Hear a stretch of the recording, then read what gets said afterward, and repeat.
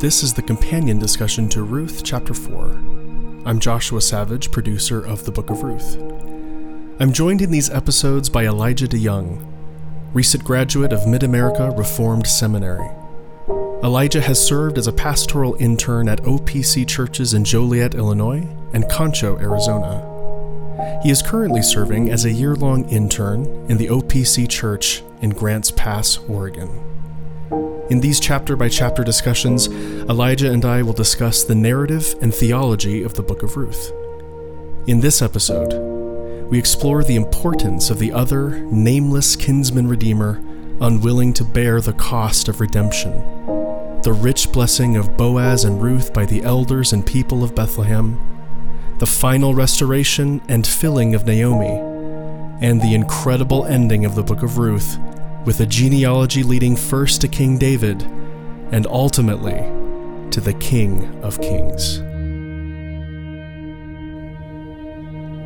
Well, we come at last to chapter 4. Thanks again, Elijah, for doing these episodes and for explaining and helping to explain the Book of Ruth. Absolutely. So, chapter 4, everything comes and is wrapped up in a really wonderful way. And so to introduce this by way of Ferguson's wonderful book, again, this is Faithful God, an exposition of the Book of Ruth by Sinclair Ferguson. He says, the fourth chapter of Ruth is not only the last chapter in the book, it is also the climax. Here, the purposes of God, or at least the next stage in his purposes, begin to become clear. At the personal level, the message of the Book of Ruth is of God's faithful love leading to a restoration and blessing, both physical and spiritual. And I think we do see that probably best in this chapter. All of the ups and downs of Naomi's walk, her emptiness at the beginning in chapter 1, her seeing God's plan in chapter 2, and then her very ambiguous at best plan in chapter 3 make their fulfillment.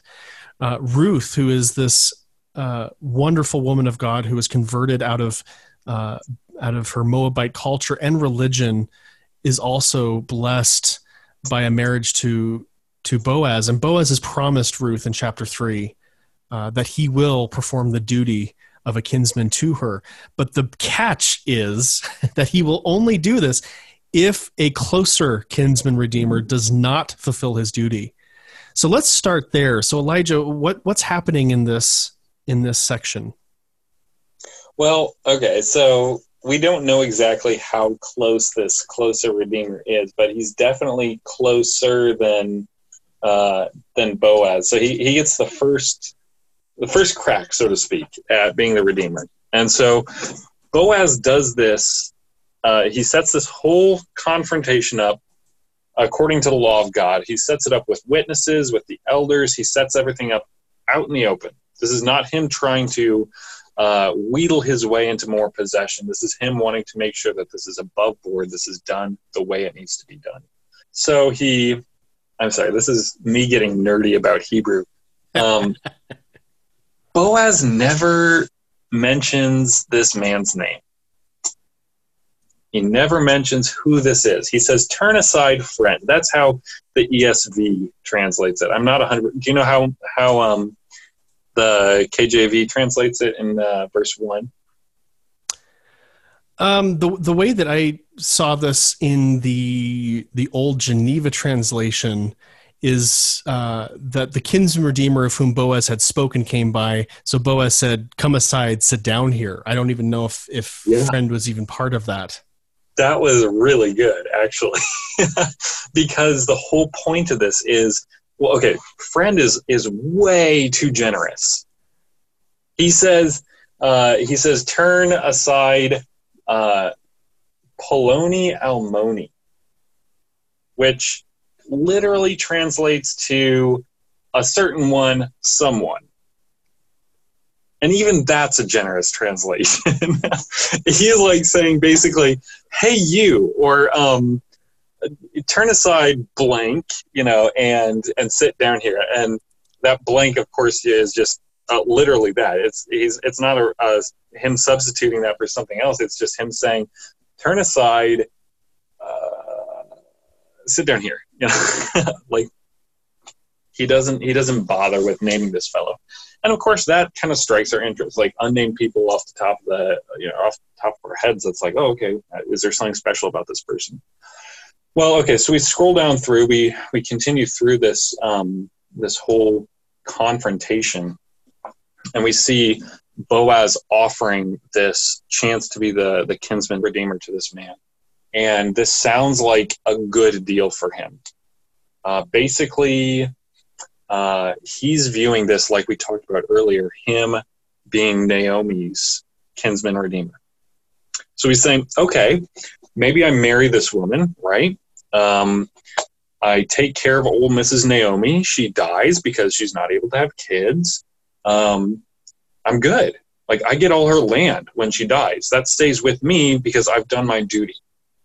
So he looks at this and he says the cost is really outweighed by the benefit. It's a low risk scenario here where I just take care of Naomi until she passes away, and then all this land is mine and it goes to my children after me.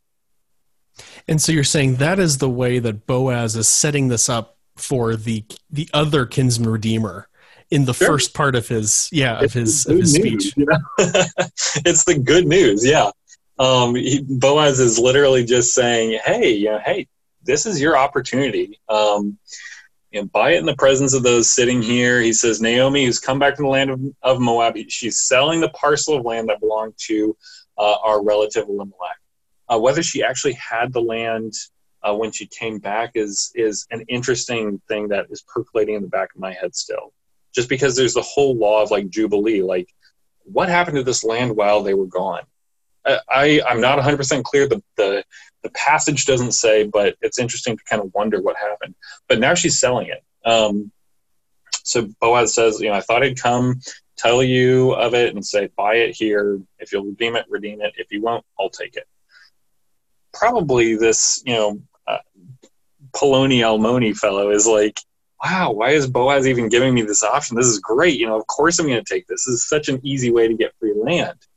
But then Boaz drops the other sandal and he says, the day you buy this field from the hand of Naomi, you also acquire Ruth the Moabitess, the widow of the dead. And here's where that you have to marry in order to keep the line going on, in order to perpetuate the name of the dead in his inheritance. So now this man looks at this offer and he says, hold up, there's way more to this. I bring in to my household Naomi and Ruth. I marry Ruth. We have a child together. Now I'm supporting Naomi, Ruth, and this child all the way up, until they're able to take care of themselves. And then that land goes back to them. That land doesn't stay with this redeemer. He pays his money for that, and he takes on the responsibility of Naomi, Ruth, and this possible child, and then at the end he gets nothing. Why he's like, why would I bother? Yes. And he says, lest I impair my own inheritance. Some people wonder if like the land, all of his land would go to Naomi and Ruth and their line. I really don't think so. I think he's more saying like, I could waste some of my money that would then go to my children. I would waste my own resources. But I can't do it. I can't do it because the cost is just too high for too little possibility of payoff. So what is the result? The result is he's worried about his own inheritance. He's worried about, inheritance here is talking about the what is the word I'm looking for? Genealogical? Thank you. Genealogical. It's on the tip of my tongue. He's looking for that continuation. He's expecting that his name will be known. But really, his hesitancy and his saying, no, Boaz, you take this one. I'm too worried about the name of my children. I'm too worried about the wealth of my children. I'm too worried about what happens to me and my family. That ensures, it's the nail in the coffin, that the only way he will be remembered in Scripture is as Poloni Almoni. That's the only way we know him. And if he unnamed. Yes, unnamed, redacted. If we had okay, again, playing the what if. I'm dreading. I'm treading on thin ice here. I know, but if he had said, "Yes, I will obey God's call," I'm quite sure that his name would be recorded. And obviously that was not God's plan. God's plan was that instead of this clean line, the continuation of a very murky line, thinking about Tamar, thinking about Rahab, that would be what would then live on through history. Today, we're talking about Boaz, because Boaz was a type of Christ. Boaz was a follower of God. Boaz was faithful to the law and the calling of the law on him. And today we're mocking this fellow because he's unnamed. He made the wrong choice, and he's forever, he'll be the laughing stock. And I think Greg Ball, who narrates this chapter, does a very wonderful job of setting this up. Boaz knows what he's doing. He knows exactly how to frame this. And again, because Boaz can see through the surface level, he's not offended or intimidated by the name Ruth the Moabitess, because once again Boaz now says this in that verse: on the day you buy the field from the hand of Naomi, you must also buy it from Ruth the Moabitess, the wife of the dead, to perpetuate the name of the dead through his inheritance. And I don't know about this, but I'm wondering if this is maybe the only time we see him use that term for her. I don't know, but it'd be interesting to see. Whoa, I want to look back now. I'm not going to waste time while we sit here, but I think you're right.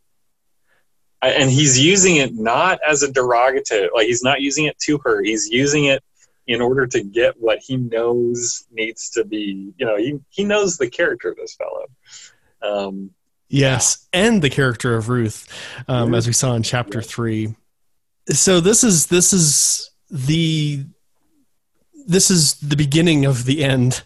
This is a wonderful conclusion to the romance of Ruth and Boaz. But as you said in chapter 1 and in the overview, Naomi is probably the main character. We begin with her, and now we end with her. We have this wonderful prayer and blessing that the elders and the people say to him, because we read that all the people who are at the gate and the elders said, "We are witnesses of this transaction, of this redeeming of Ruth and Naomi. Yahweh, make the woman who is coming to your house like Rachel and Leah, who both built the house of Israel. And may you prosper in Ephrathah and be famous in Bethlehem. May your house be like the house of Perez, whom Tamar bore to Judah, because of the offspring which Yahweh will give you from this young woman." Can we take a moment here to just talk about this blessing? Because, I always imagined, I do not think that the witnesses are doing this tongue-in-cheek. This is completely sincere, and it's an outpouring of love. But at the same time, let's say Naomi heard this blessing.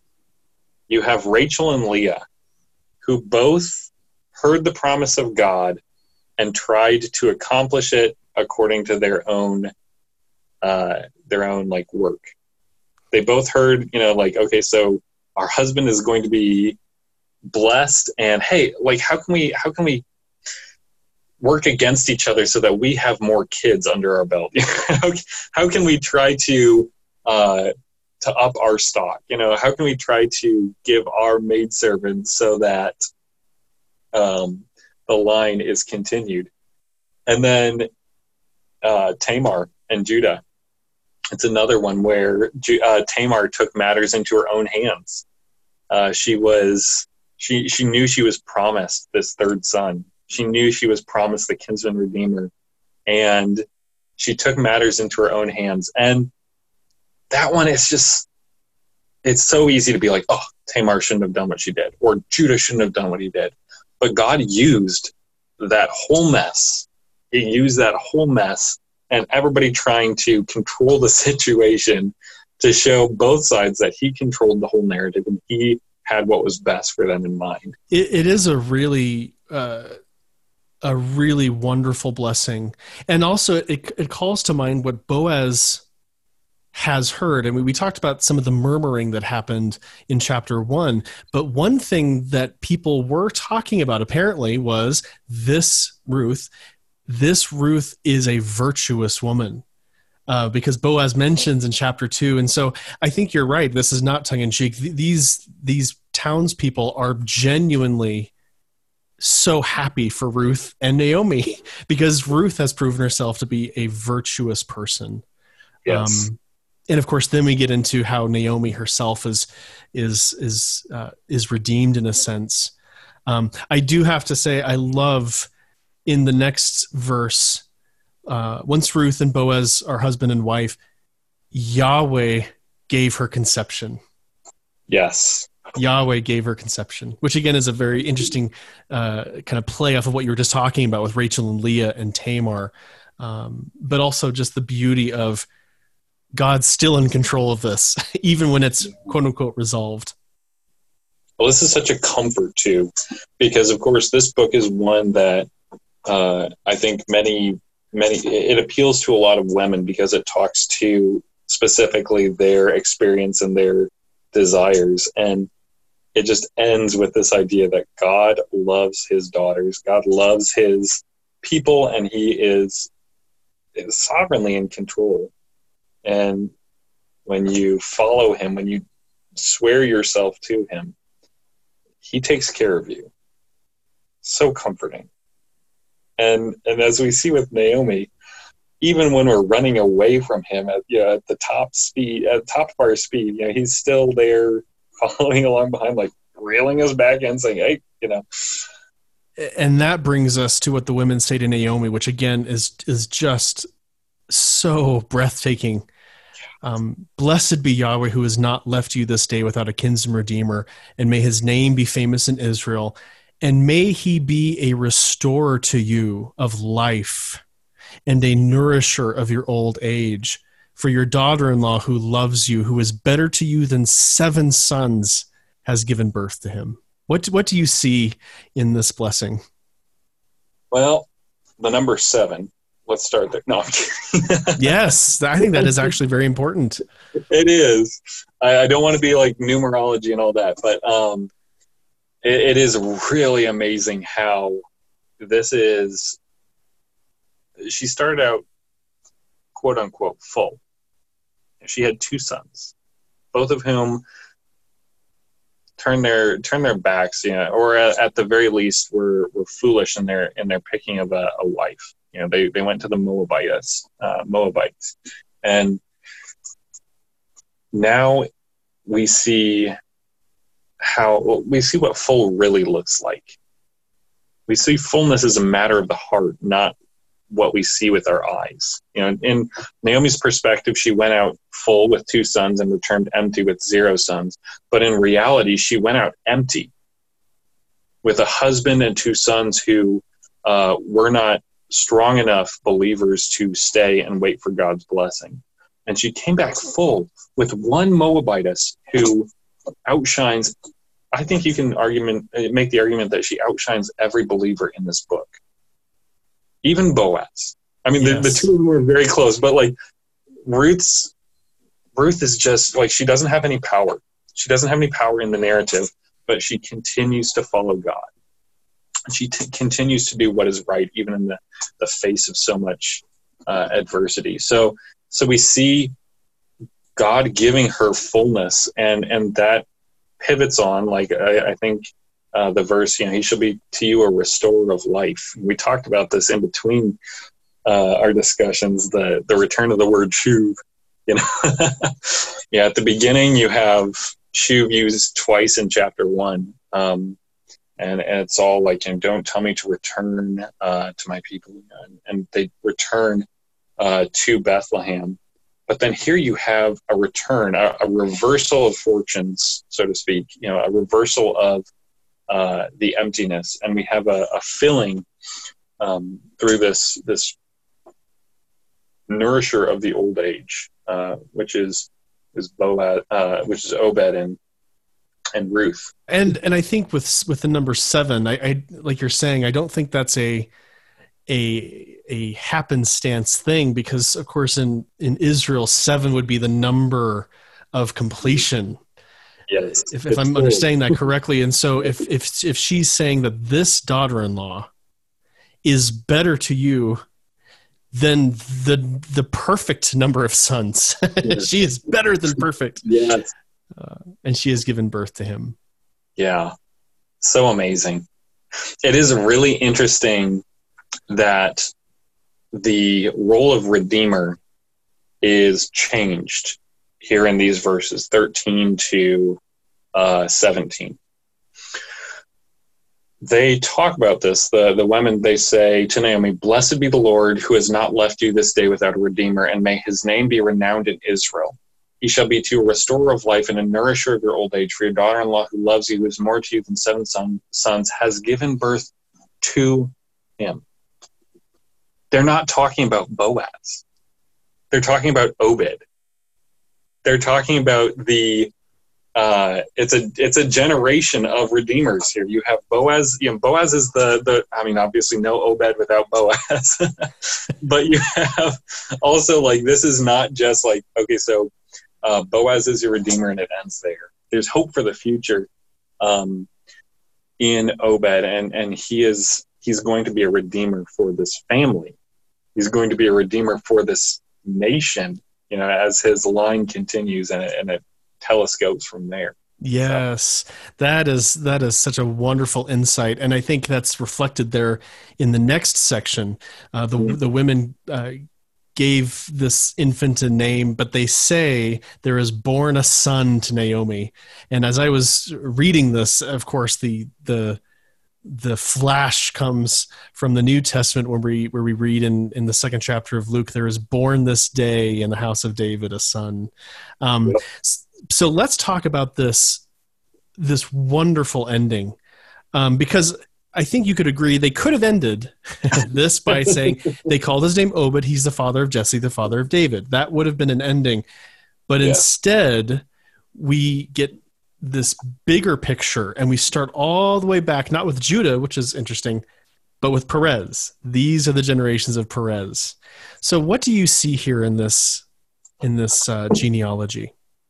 Yeah, well, you have the importance of family in God's sight. You have the importance of generation and offspring in God's plan, which I'm just going to start chucking out terms here. I'm just going to start chucking out some weird, like, things, how this connects in, so bear with me.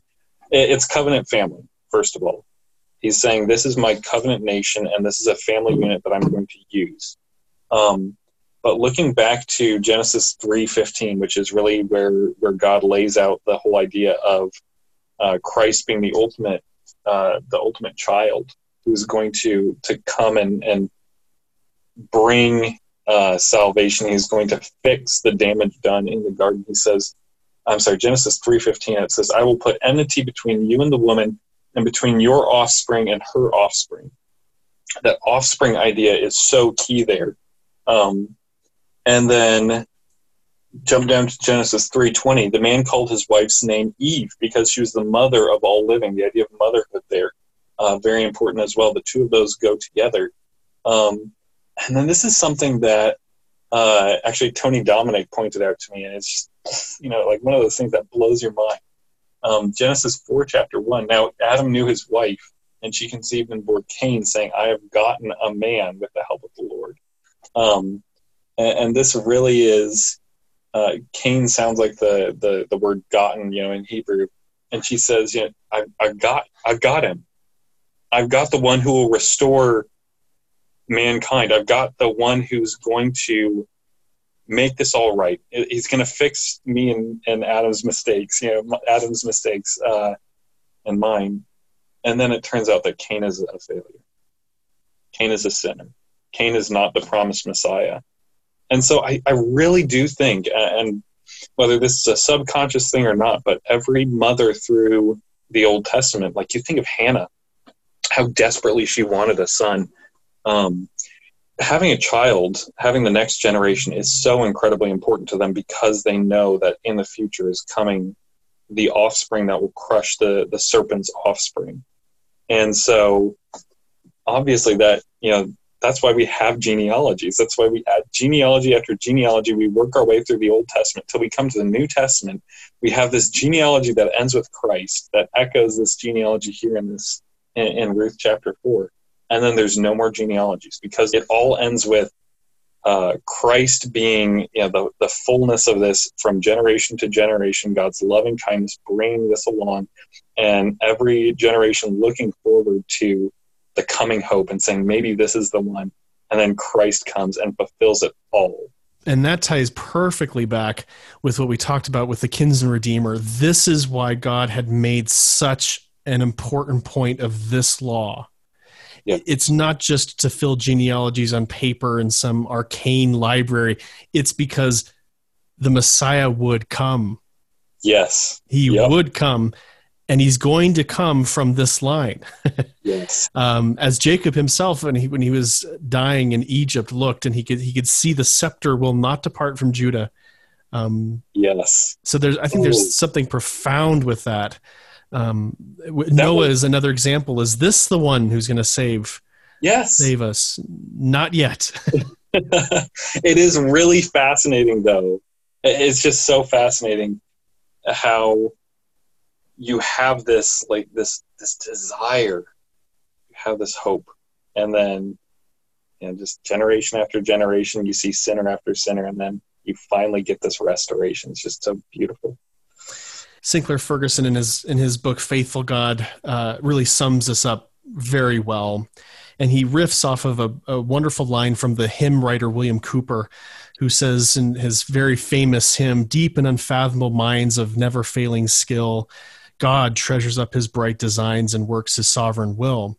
And so Sinclair Ferguson concludes in this way: Naomi, Ruth, Boaz, God has quarried deeply in them. What is his purpose? He is mining for diamonds. And by the end of the book, all three know that it has been worth it. They have experienced God's hesed. His faithful love has led them, provided for them, and filled them. The story that began for Naomi at a time when there was no king in Israel became a day when there was no bread in Bethlehem, and then a dark night in which there were no children in her family. Now, her covenant-keeping, all-sufficient God, Yahweh and El Shaddai, has given her a grandson, and within a few generations will give Israel its greatest king. He is a faithful God. He does all things well. Well said. So good. And of course, that fulfillment is even more in Christ. Yeah. How does this touch down for us? Because everything in the Old Testament was focused on bringing Christ to the nation of Israel, bringing Christ through generation after generation. So what do we do now? So are we left without a purpose? No. Our purpose is to bring Christ now to the nations in a different way. And our purpose is to live Christ out before the Moabites, which is ironic because, yes, so integral to this story.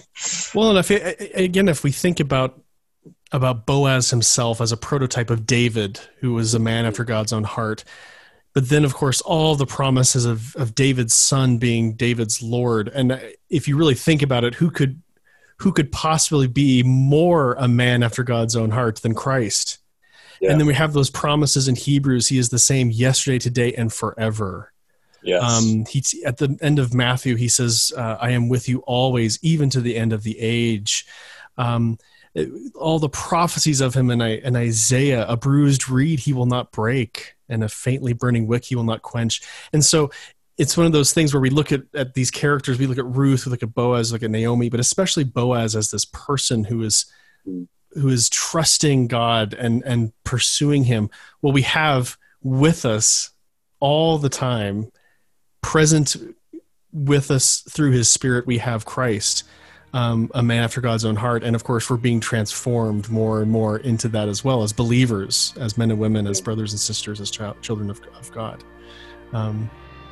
Well, thank you, Elijah. This has been really, really wonderful.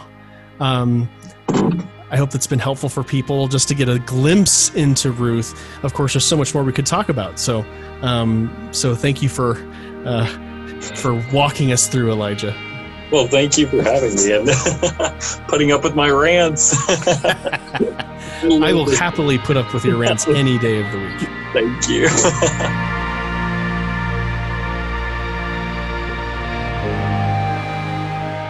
The Book of Ruth is read by Greg Ball, cover design by Seth Howler, music by Scott Buckley. You can hear more of his amazing music at scottbuckley.com.au. The Book of Ruth and this podcast are produced by me, Josh Savage. To listen to our recording or read our translation of all 4 chapters of Ruth, visit our ReadyMag site, linked in the show notes below. Subscribe to our feed on iTunes Podcasts and Spotify Podcasts.